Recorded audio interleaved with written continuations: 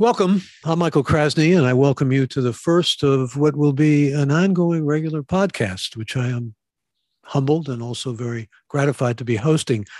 It's going to be called Gray Matter. I think you'll find the program to be consistently high level. I had a career for over a quarter of a century as a host of the NPR station KQED's Forum, which was a top rated radio program.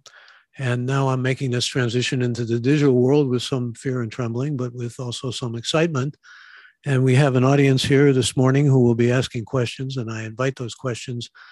My guest is Robert Wachter. Bob Wachter was a guest of mine a number of times on Forum, and I always found him to be not only extraordinarily enlightening when it came to anything that had to do with COVID, but he's also been good on, digital medicine. He wrote a whole book on that subject, and good on patient safety and medical errors. He wrote a book on that as well. He's a formidable intellect, and that's why I think we can consistently talk about the people that we have on who fill that bill.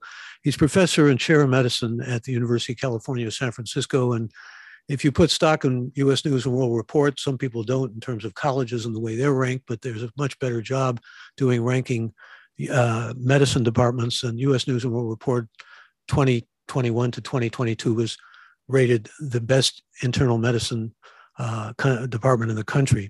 So I'm delighted to have him with us. He's written a great deal about hospitals and about medical care and about just about every aspect of patient safety that you can think of. And we're going to talk with him largely about COVID. What could be more really timely than talking about that? And Bob, welcome. Glad to be with you again. Thank you, Michael. It's great to have you on the air. Well, I'm on the digital air now. It's a whole different phenomenon. Exactly. To get all these many listeners that we had on Forum to shift over to digital, that would be an interesting task in itself. But I'm excited about it, and I'm looking forward not only to this ongoing podcast, but of course, to beginning with you and talking about something that is on everybody's mind and in so many hearts too. We've gone over the million mark, and what a ghastly and sobering number that is, that Rubicon to cross. I guess I'd like to begin, and I should say that Robert Wachter is not a tea leaf reader. He's not a crystal ball gazer. He's a hard science guy, and that's why I enjoy so much talking to him. And he has thousands of followers on Twitter and has answered questions and done a absolutely stellar job answering questions that people have put to him about COVID on Twitter, questions sometimes that are really out in left field, but questions that people really want answers to. And he has answers. And like many of us, he doesn't have all of the answers, but he certainly has answers that I think you can rely on and depend on. And you're not going to get misinformation if you follow, as thousands do, Bob Wachter on Twitter. It's scary now with cases on the rise and with hospitalizations on the rise. And I'm wondering, I guess in a broad way, I'd like to begin by asking you, when there are a lot of people who want to know, when is it going to be possible to look in the rearview mirror on this pandemic? When are we actually going to be able to say we're free of it now, or at least we've put it to rest in some fashion? Or is it just going to be lasting with us in perpetuity, as long as the planet lasts, given climate change and the like?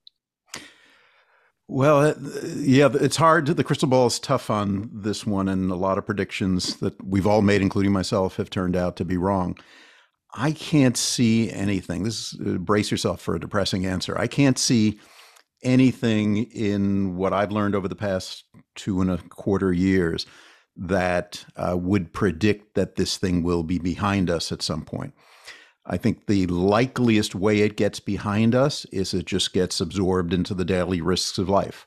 You know, we wouldn't, if you lived through the great influenza pandemic in 1918, the answer would have been to that question, it's never going to be behind us. There'll always be flu around. You will have to deal with every year. We'll get a shot. It kills 30 or 40,000 people a year. And we don't obsess about it. We kind of get on with our lives. And I think that is the likeliest outcome for COVID. It gets behind us only insofar as it gets supplanted by other things that we're worried about a little bit more, and we get a little bit tired of it. And we come up with some better scientific solutions, either better vaccines or better antiviral treatments, but I don't think it goes away. Certainly not in the foreseeable future, and maybe forever. Well, we need a whole new generation of vaccines, don't we? I mean, provided that the funding is there and that the research can progress.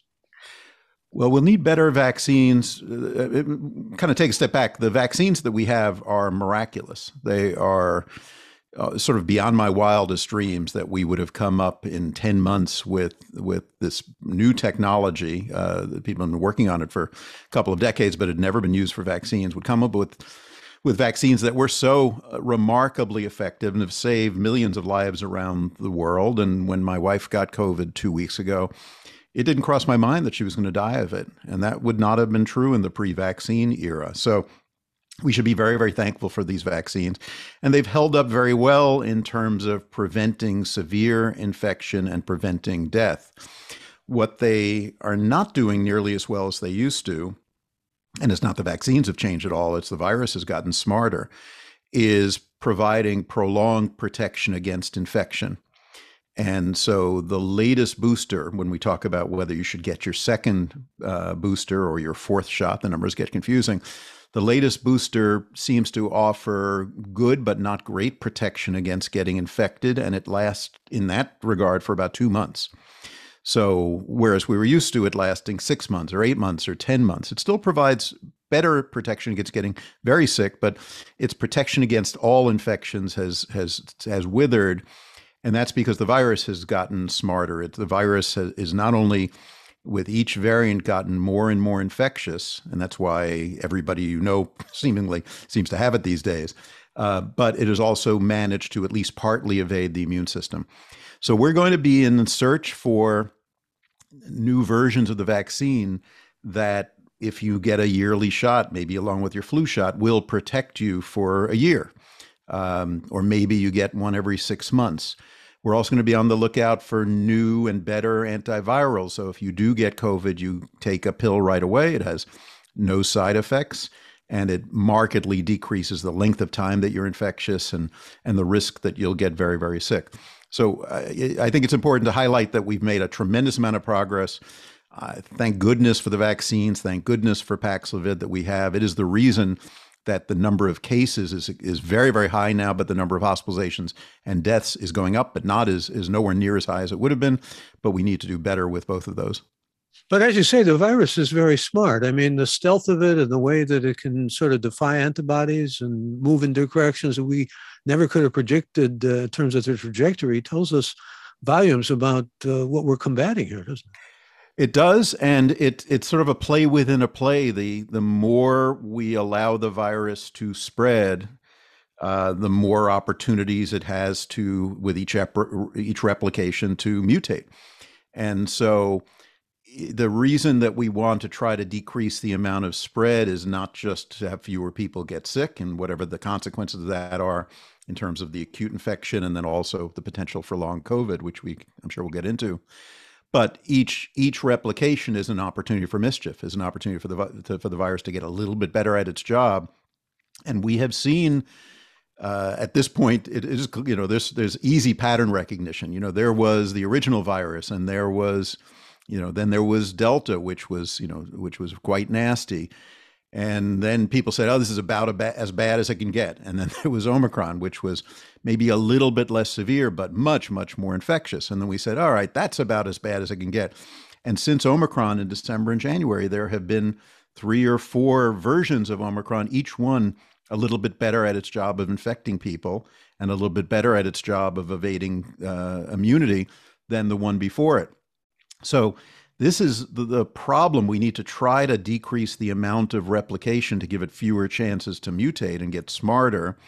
But the circularity here is that the new vaccine you might be working on is based on what we saw in December and January. As people are trying to come up with rejiggered vaccines, they're trying to rejigger them around the Omicron variant, December-January version. It might be that by the time these vaccines get out and have been tested and are ready for prime time, and somebody's ready to put one in your shoulder, the new variant isn't killed very well by that particular vaccine. And so we'll have to start all over again. This all reminds me of painting the Golden Gate Bridge. Just the minute you think you're done, you've got to start all over again. And so there is a chasing our tail aspect to this.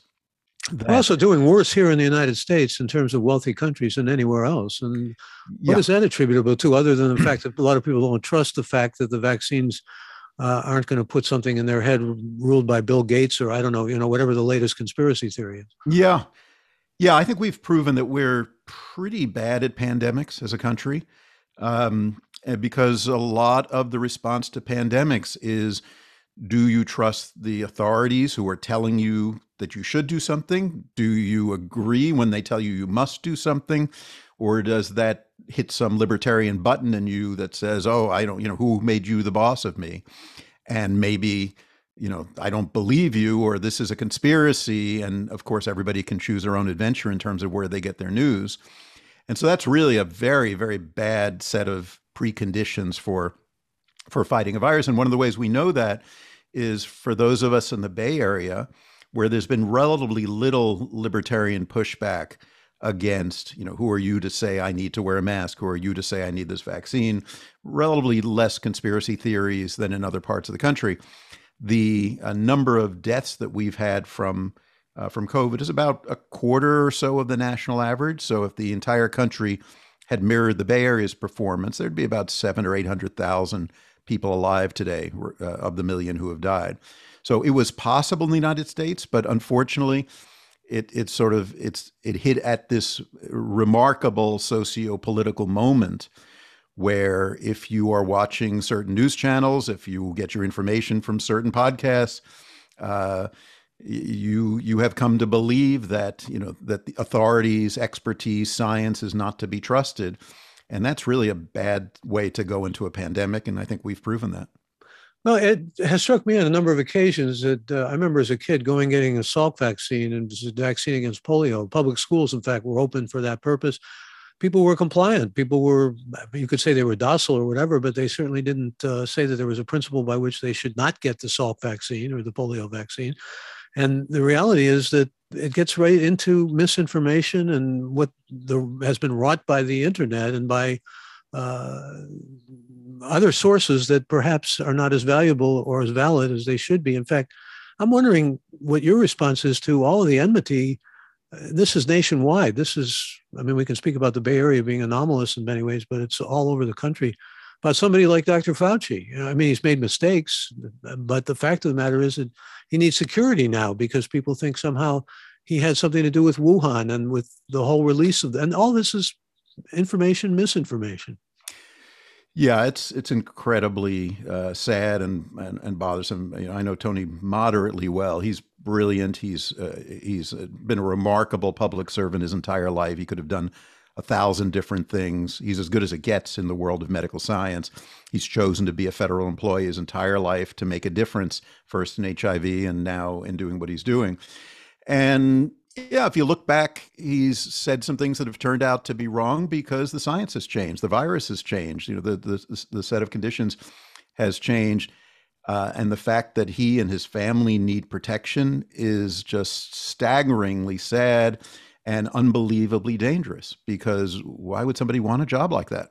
You're out there trying to do the right thing, trying to promote science, and this is what happens to you. It's Excuse me, Bob, isn't this also true about many public health officers now? They have the same kind of exigencies? Yeah. Exactly. You've heard this from the public health officers. And again, in the Bay Area, I think we've been a little bit better off. There's certainly been pushback. There was always going to be pushback. This is an incredibly hard issue. The issues like the schools and masking and all that are always, it could be controversy in part because the science is uncertain, and in part you're having to make really tough judgment calls about what is the trade-off between safety and the economy and the use of public health tools to do mandates and tell people that they must do something that they may or may not want to do.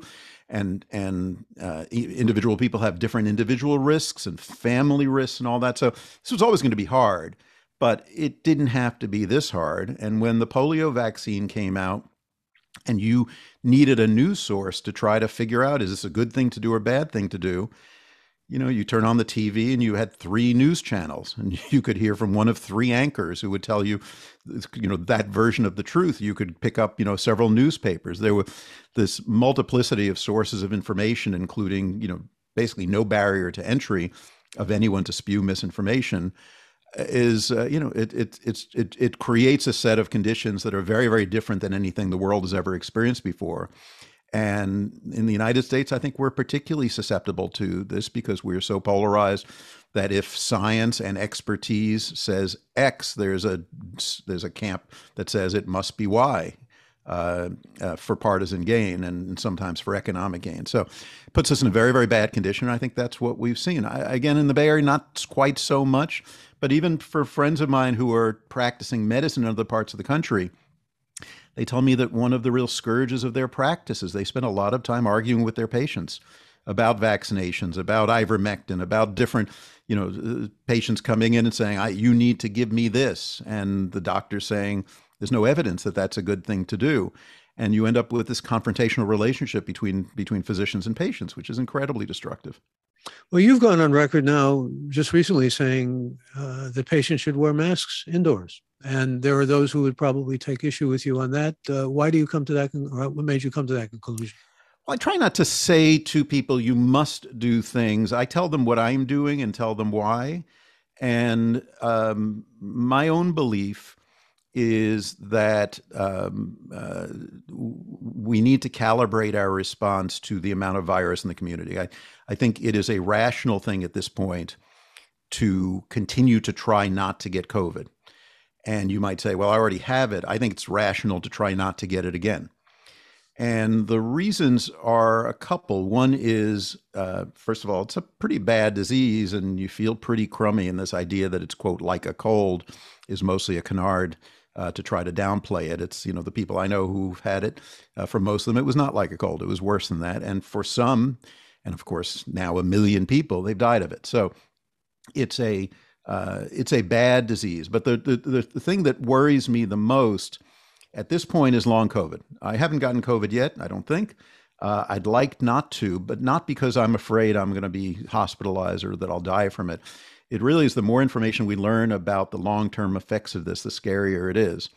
And so I think it's reasonable to try to not get it. And that means you've got to calibrate your response. When there's relatively little virus in the community and you're fully vaccinated and boosted, I think it's reasonable not to wear a mask in crowded indoor settings. But when the level of virus goes up to the point where if you're standing in if you're in a restaurant with 50 people or you get an airplane with 100 people on it, I can almost guarantee to you today that there's someone in that crowd who has COVID. I think in that setting, wearing a mask is prudent. And as I've said before, it's not chemotherapy. We've turned masks into this partisan symbol, but it's not the worst thing in the world to wear a mask for a few hours on an airplane, or if I go to the Safeway later to shop. My main issue in terms of my decision making about wearing a mask is how likely is it that the person standing next to me in line at the Safeway has COVID? And the answer in San Francisco today is about a 1 in 20 chance that they do, which seems pretty high. And I don't need to talk to anybody at the Safeway. And so to me, wearing a mask for 45 minutes just seems like a relatively small price to pay to decrease the probability I'm going to get this disease. Well, I found quite enlightening an article you did in the Washington Post about going to Florida and you wanted to go to a party there and you had to kind of calculate the risks. But again, you were looking at the data. I mean, it boils down to sort of the calculus of risk versus the pleasure. You were meeting with some old pals and turned out to be worth the risk, but you have to always evaluate those risks. But now you've got also other risks. Even mild COVID, according to some recent data in a UK study, can lead to adverse brain damage. And you mentioned long COVID, and long COVID is also a danger that is really very frightening and that we need to be apprehensive about. And so we're talking about risks. Well, in fact, let's talk about long COVID, because I know there are a lot of people who find it enigmatic and they don't know what to make of it. And it's mysterious, as mysterious as all this asymptomatic transmission of COVID. These are like enigmas that we hope science can somehow help us understand better, but we are faced with some tremendous obstacles. Long COVID now has gone down somewhat, has it? It was at one point, they were talking about 10 to 30%. I think that's still probably the best number. There are enigmas about long COVID that relate to our medical word is pathophysiology, meaning what is going on. We still don't exactly understand what is going on. Is there still a small amount of virus in your body that's causing mischief? Is it your immune system that went into overdrive to fight the virus when you had it and is not settled down appropriately over time? Is it something about your clotting system that's changed? All those are theories that are being researched.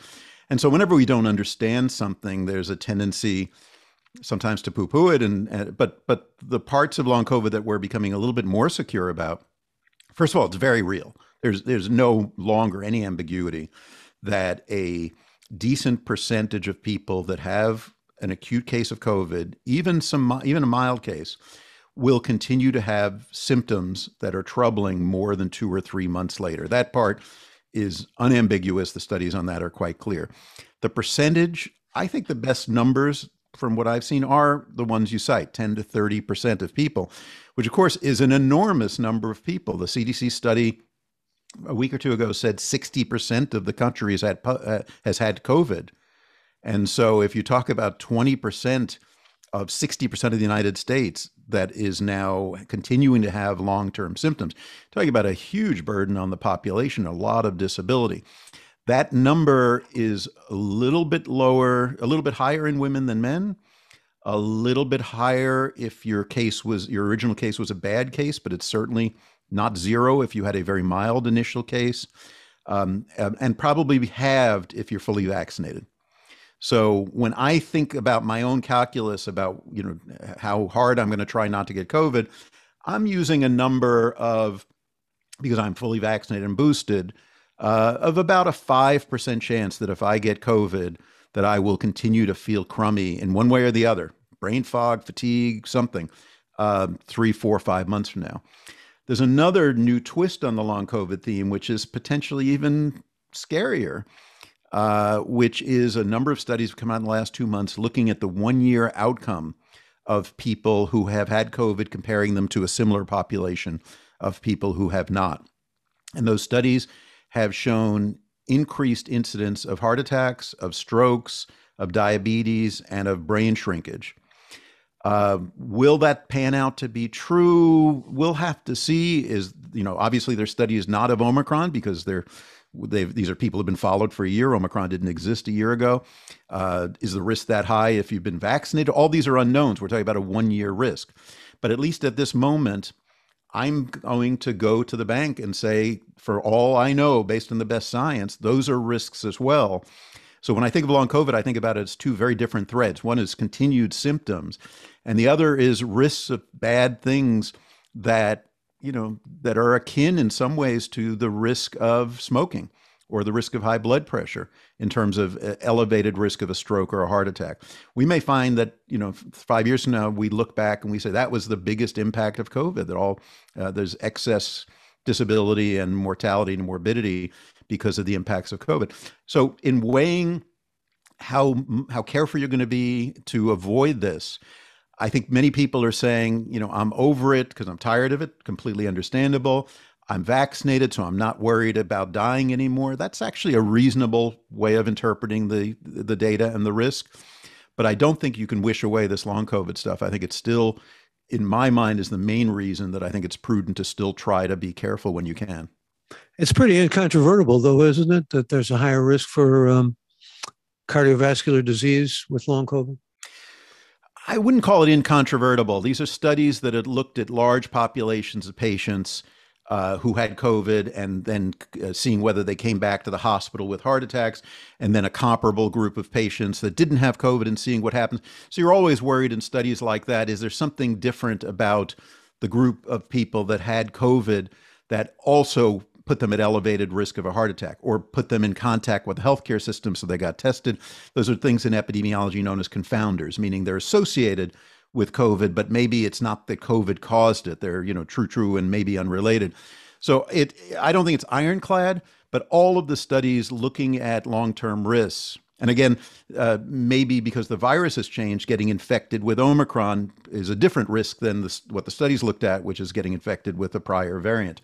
So I wouldn't say I'm 100% sure that those risks are real, but I'm much more sure than not. And I think that it's prudent to assume that those risks are real and bake it into your risk assessment as you decide what to do. I mean, this is part of the reason that people are kind of going a little crazy here is, as I highlighted in that article in the Washington Post, in deciding whether to go inside at a party and take your mask off and eat and drink, you've got to multiply your own personal risk, age and comorbidities, how much COVID there is in the environment, based on, not only where you are, but where all the people have come from, your vaccination status, their vaccination status, the amount of ventilation in the room, and about 20 other factors. There's no normal human being that wants to do that. So I have a fair number of people who follow me on Twitter who said, I'm just tired of this. Tell me what you're doing, and that's what I'll do. I don't think that's unreasonable, because I sort of think about this for a living. It's very, very hard for people to do all this math and figure it out.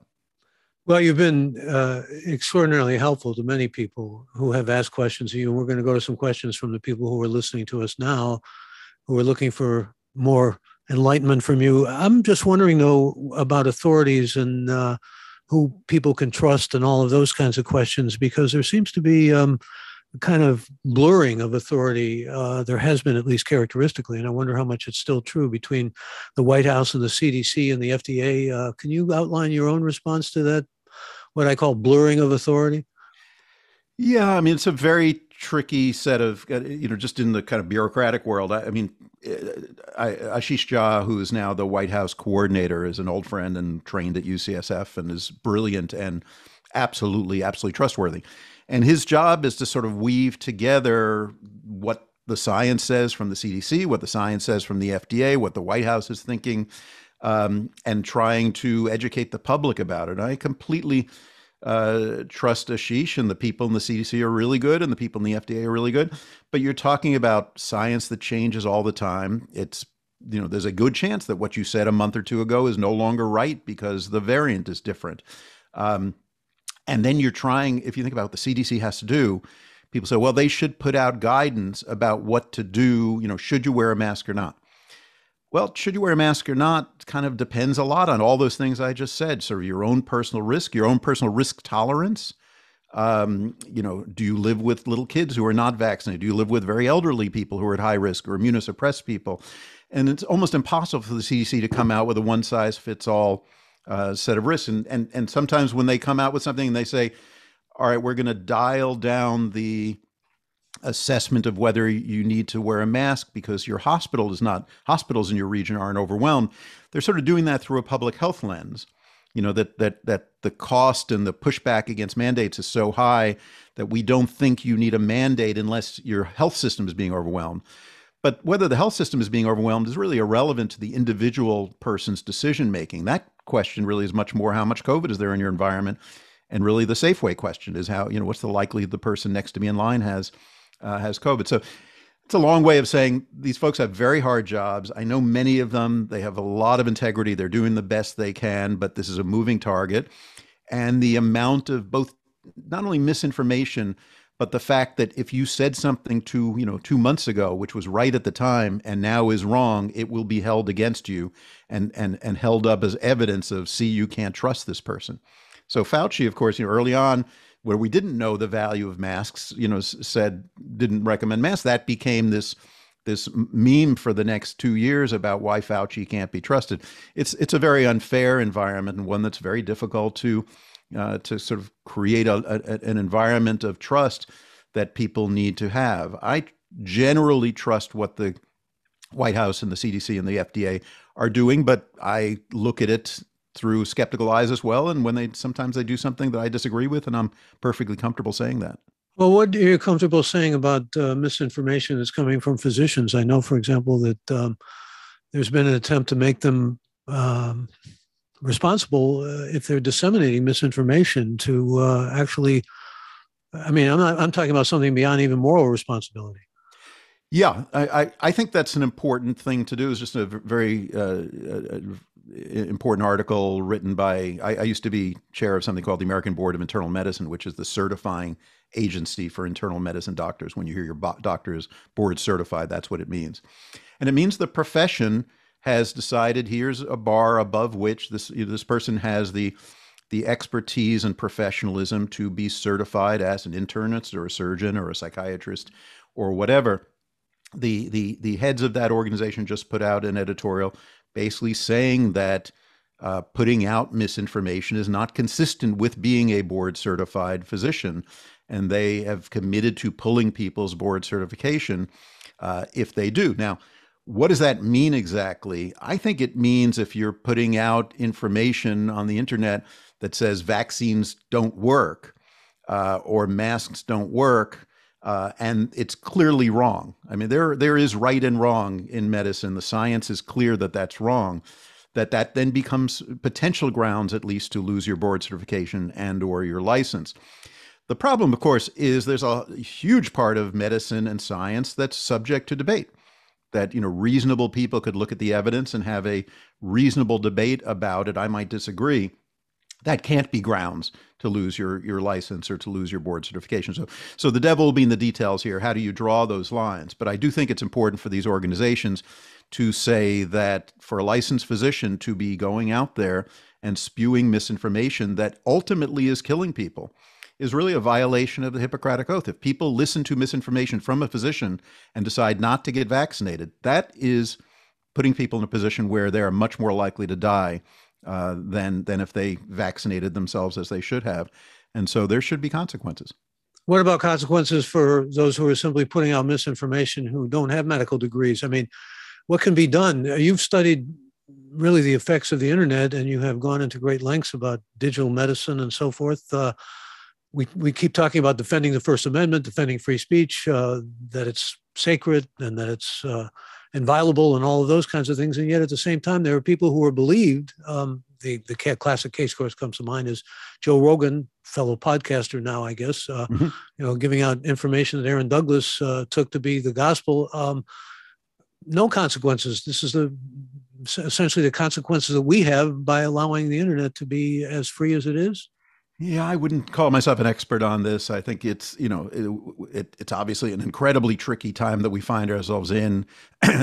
Free speech is in some ways the bedrock of our society. It's going to be very, very difficult to figure out how to draw the line. One would hope that the market would do it, and that, the boycott against Rogan is maybe an indication that there are lines where if you go past them, the market sort of kicks in and people no longer want to be associated with you. But clearly that is not enough to prevent misinformation. And there seems to be a market for it. It seems to draw eyeballs and draw listeners. And so I wish I knew, it's one thing to deal with a credentialed expert and where that credential is valuable to that expert. And the expert then is saying things that are going to hurt and kill people.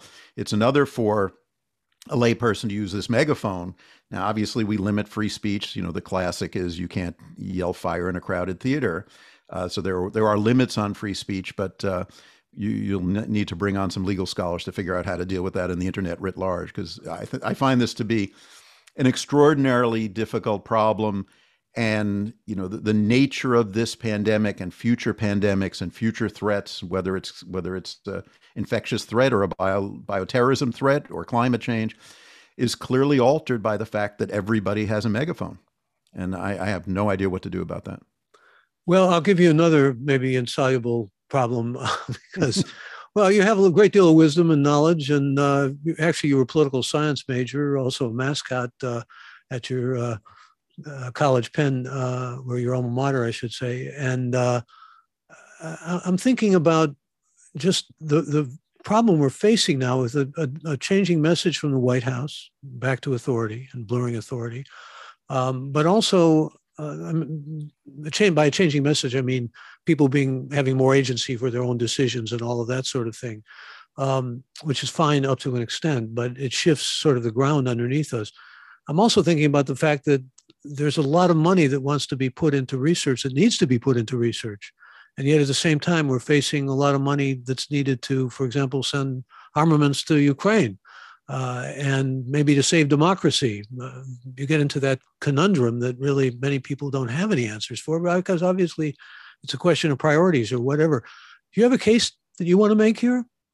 Well, I think there's an easy case on the money for the pandemic. I mean, it just strikes me that the only way the federal government could say we don't want to spend 10 or 20 or 30 more $billion on pandemic science and making available vaccines, funding vaccine research, antiviral research, making these tools available to people. The only way you can say that is you really do believe this thing is over and this is not posing an ongoing threat.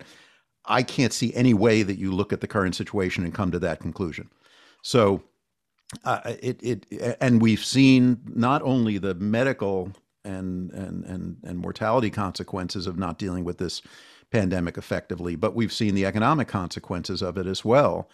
And so not only does it strike me as an extraordinarily foolish decision not to continue to invest in pandemic preparedness, not for the next pandemic necessarily, just for this current one, which is not going away, but it's an economically foolhardy decision because ultimately, you can say we're over it and we need to get back to normal, but if your entire workforce is out sick, you're not getting back to normal anytime soon. If people are, now afraid of eating indoors or going to stores, that has a huge economic consequence. So to me, not only is it the right thing to do medically to continue to invest, but there's a massive return on investment. And the problem is we have this disconnect now where a lot of people, quite understandably, are just saying, I want to get on with my life. That's a reasonable thing to want and to hope for and to think, but there's no way to look at the current stage of the pandemic and say that, we're done with this thing, and therefore we no longer need to invest in science. I mean, the vaccines have saved hundreds and hundreds of thousands of lives. If they're not working as well anymore because the virus has gotten smarter, the idea that we're going to say we're not going to invest in further vaccines because we feel like we've put all the money in we can is just a stupid decision.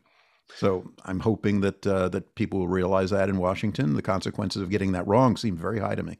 I'm Michael Krasny. We're talking with Dr. Robert Wachter, who is Chief of Medicine and Professor of Medicine at the University of California, San Francisco. We're going to go to questions here. We've got lots of questions for you, Bob. The first question comes from Hasmukh in Cape Town, South Africa, who says, if opting to a mask, will a cloth mask do it? Or if wearing one needs to invest or should invest in N95 instead?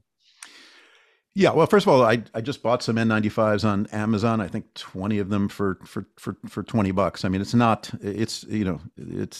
it's cheaper than a latte, so it's not like a massive investment. There's no question that the N95 works substantially better than a surgical mask, which works substantially better than a cloth mask. And so a cloth mask is only slightly better than nothing, but only slightly. So this virus is so infectious, if you're counting on a cloth mask to protect you, you're making a bad decision. When I'm wearing a mask, I'm wearing a KN95 usually. It feels like if you're wearing a mask, it's because you're worried that you're going to come in contact with the virus. Why not wear the best possible mask? Now, there's a mask I wear in the hospital that's a fancy hospital fitted N95. That's very tight, somewhat uncomfortable, and provides marginally increased protection compared to a KN95. But in my day, and that's what I wear when I'm walking into the room of a patient I know has COVID. But when I go to the Safeway later, I'm wearing a KN95 that it costs about $1 a piece, and that's what I think you should do. I thank the caller for that, and I'm going to go to another caller, another participant, Ayek, who's joining us from Hanover, Germany this morning. When can we expect an effective targeted drug to treat patients suffering from COVID, he wants to know. And let me add something to that. I've been reading about nasal sprays all along here, 2 to 3 years off or whatever, but that looks like for some the way we should be going. Well, there are two different things, Michael. One is the nasal things that we're talking about mostly are nasal vaccines. They are so we almost have to kind of divide the world into things that prevent you from getting COVID, or if you get it, you get a milder case, which is largely vaccines. And the vaccines we have available now are shots in your arm. It would be nice, certainly sort of, a lot of people don't like needles, but also if you had a nasal vaccine, it might create a level of immunity in your nose and mouth that would cut off the virus's ability to burrow into your cells where it does that in your nose and mouth. And so there's a lot of active effort to try to figure out, is there a nasal vaccine that will prevent infections maybe better than the shots that we get, but probably a year or two away. It's an important area for research. I think the first part of the question was, when will there be treatments for COVID? Well, there are. The main one is a drug called Paxlovid. It's a drug by Pfizer. You take it for 5 days. It's authorized for people at higher risk, either by age or by medical comorbidities. And in the clinical trials, it decreased the chances of you getting sick enough to need to go to the hospital by 90%. And so taking a drug twice a day for 5 days to lower the probability of severe case by 90% is a pretty good deal. It's a little bit of a tricky drug in that there's a fair number of drug interactions, so you've got to be careful about that and talk to your doctor, your pharmacist. The thing about Paxlovid that's a little bit funky, that we'll put this on the very long list of things that are surprising and we didn't understand. We're seeing a phenomenon in some people, including my wife who has COVID right now, of what's known as Paxlovid rebound, meaning she took it and felt almost the next day felt much, much better. At the end of, took it for 5 days. At the end of 7 or 8 days, she's tested negative, was feeling much better. And a couple of days later, she developed some congestion, and now her test had turned positive again. We don't really understand what's going on, whether the Paxlovid suppressed her virus very well, but now there was still enough virus to come back. These rebound cases tend to be quite mild. I don't know of anyone yet who's gone to the hospital, but you are infectious when you do rebound. We've got to study this very quickly. Maybe that 5-day course should be a 7 or a 10-day course. We don't know that yet. My biggest worry is people will see this and say, I don't want to take that drug. And I think that's not the right call right now. If I got COVID today, I would take this drug, because what's incontrovertible is that it lowered the chance of getting very sick by 90%. But we've got to understand this better. Well, you're under the same roof as your wife. She's lucky to have a physician there to take care of her. But what do you do to protect yourself, or to essentially not have it transmitted to you? Yeah, it's an important point about that. People think a household member has gotten it, and maybe I was hanging out with them for the whole day or 2 days, sleep in the same bed before the horse is out of the barn, I've got it. That's wrong. The household attack rate for Omicron, meaning if someone in your household has it, what are the chances you're going to get it? It's about 40%. So when my wife turned positive, I thought I had an almost even 50-50 chance of getting it. But as soon as she turned positive, we went into strict isolation from each other. So we're in separate rooms with the door closed. When we're in anywhere, even on the same floor, I have a 2-floor house, even on the same floor, we're both wearing N95s. Sort of like a prisoner, I bring her meals up to her and put it on a little stand outside her room and knock on the door and go downstairs. We have one TV room in the house. She's in there now watching. When she leaves, she'll keep the doors and windows open for about an hour before I go in. We're just super careful. And at least so far, I have dodged the bullet.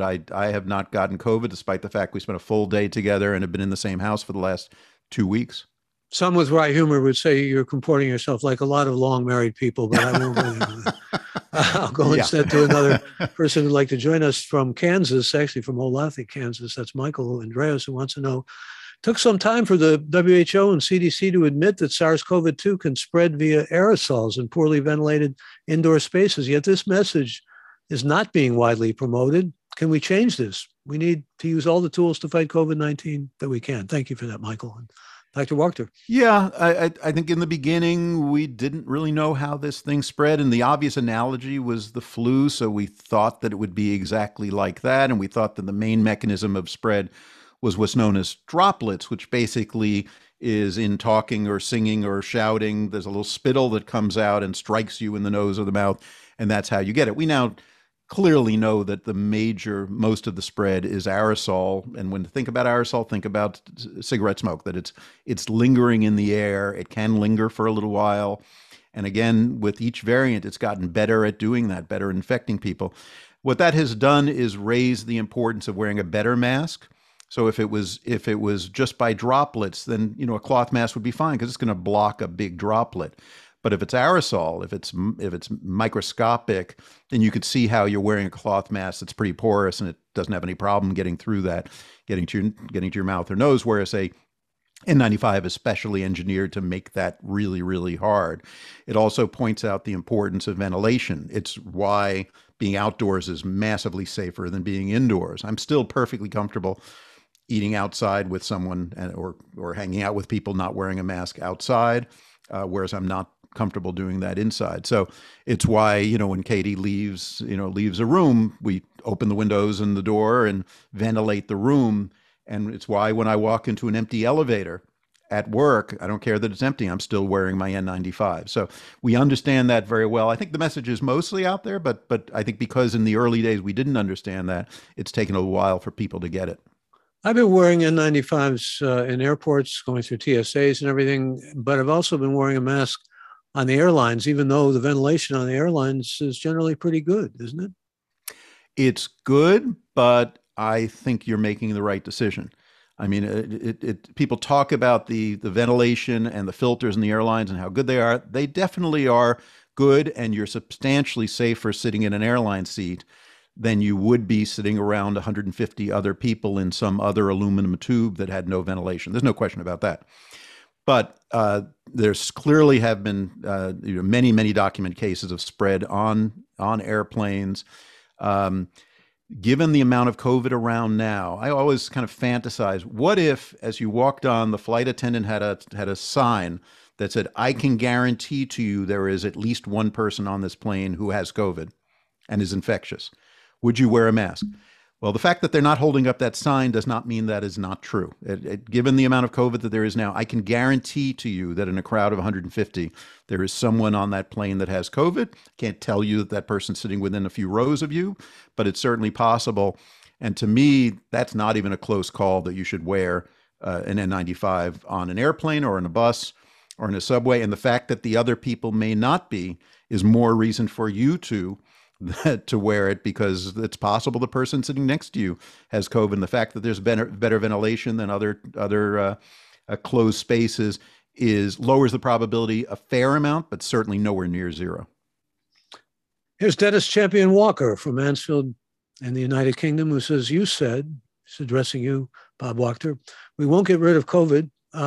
For people who are extremely vulnerable to the virus like me, I have a kidney transplant. What do you think it will be? When do you think it will be safe to return to normal life and not worry about the virus?" I'm going to give a depressing answer. I think if by the term "will it be safe" you mean there is no risk of you getting COVID, the answer may be never. If the question is, are there ways that you can keep yourself sufficiently safe to feel okay about going out in the real world? The fact that someone has a kidney transplant, they're on immunosuppressives, they're already at increased risk of infection. So they're used to dealing with that. I think there are tools now that make it safe. When I hear about someone who's had a transplant who says, I just don't go out of the house, that saddens me, because I think you can do that safely. But what it involves is, at least 4 shots of vaccine. It involves taking the monoclonal antibody called Evusheld. It involves wearing a good mask in any closed indoor space. It involves trying to hang out with people that are fully vaccinated. It involves trying to make sure there's good ventilation in the places you're in. And it involves, if you do get sick, immediately getting on this drug Paxlovid or other treatments that lower the probability of a bad outcome. That's a lot to think about. But I think those are the kinds of steps that, for someone who's immunosuppressed, that they have available to them, and none of those other than ventilation were available a year or two ago. So the level of caution that was appropriate a year or two ago, I don't think you need to be quite that careful. But if the answer is, when will I get to a point in life where I never have to think about the possibility of COVID, I think the answer is going to be never. I wonder, before we go to some of the questions that are coming in, I'd like to go to as many as we can, but if you could say something about incidental COVID. I mean, there's COVID, those who go into a hospital, for versus with, I guess, is the way it's the binary that's often presented. There's really very little spread of COVID in the hospital. Just thinking about UCSF, we're extraordinarily careful. We've all been fully vaccinated. We're all wearing masks. The patients have all been tested for COVID when they come in. So I would not worry as a patient about getting COVID when you're in the hospital. When we talk about 4 or hospitalized for COVID versus with COVID. What I think people are referring to is, you might say, well, the hospital has a lot of COVID in it. Look how bad COVID is. It's putting, all these people in the hospital. It turns out that probably, at least our latest numbers, 60% of the people who are in the hospital and test positive for COVID are there for COVID, meaning COVID is what made them sick.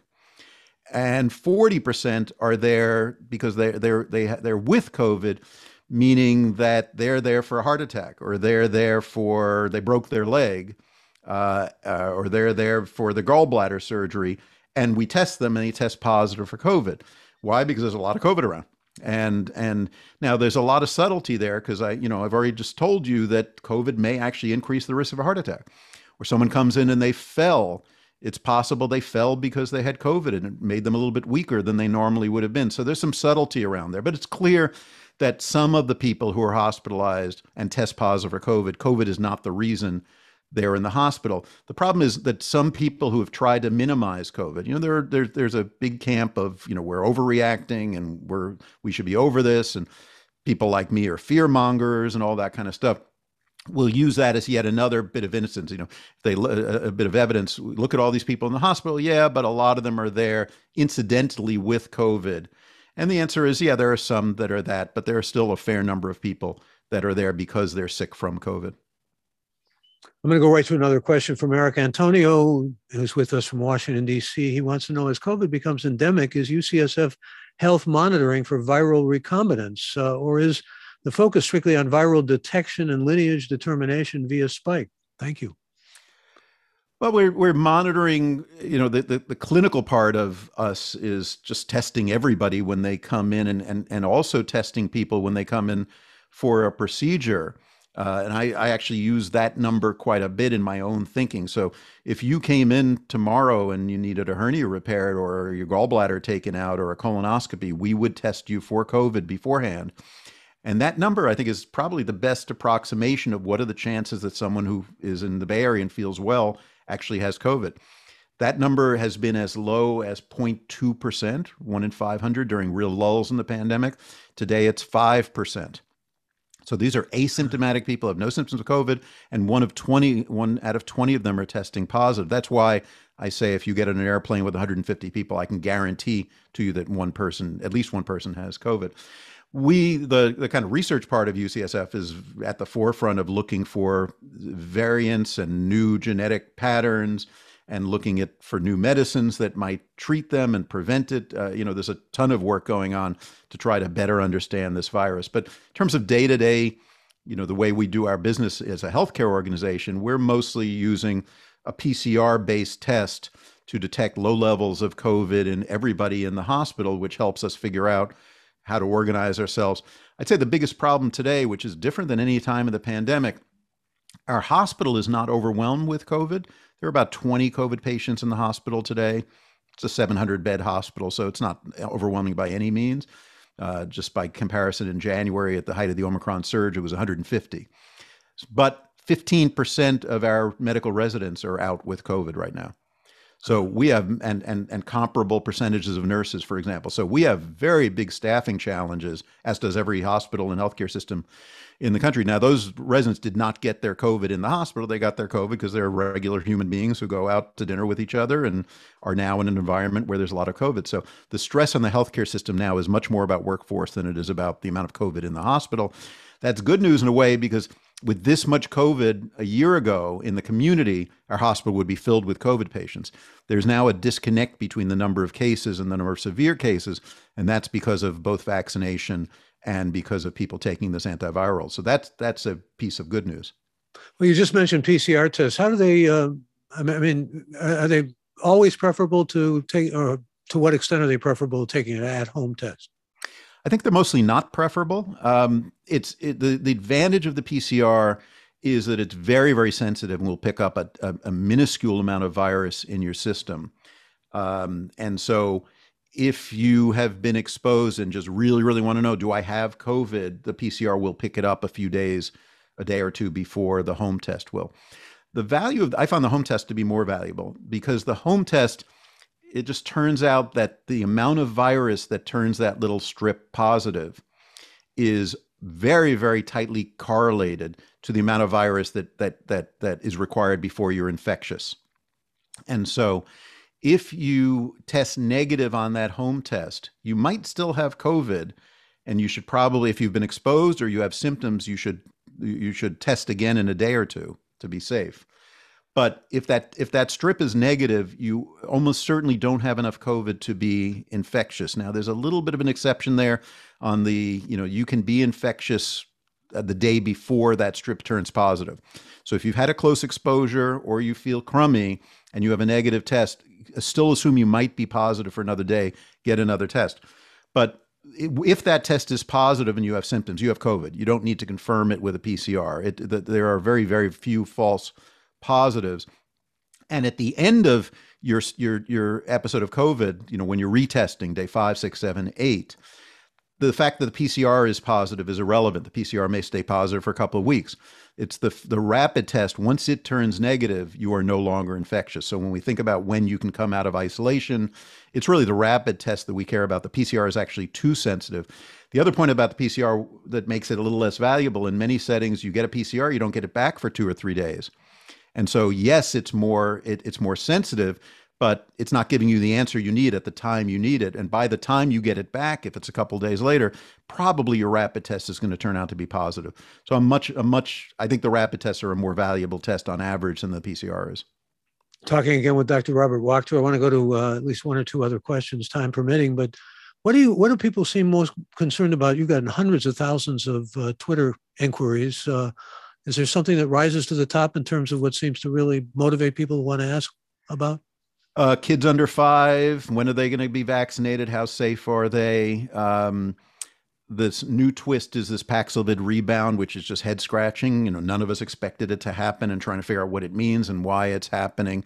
And long COVID. I say those are the 3 that this month are the issues du jour. Prior to that, it was, should I get a second booster? A lot of questions about masks and airplanes and things, travel, and is it safe? Immunosuppressed people. A lot of the questions you've asked me have just come up over and over again over the course of the pandemic, but it seems like each month or so there's sort of a question of the moment. And I'd say those are the ones that are most commonly on people's mind today. Well, here's a question of the moment from Christina Borer, who wants to know, what is public health's role in mediating the tension between keeping people safe and respecting freedoms or getting the economy back on track?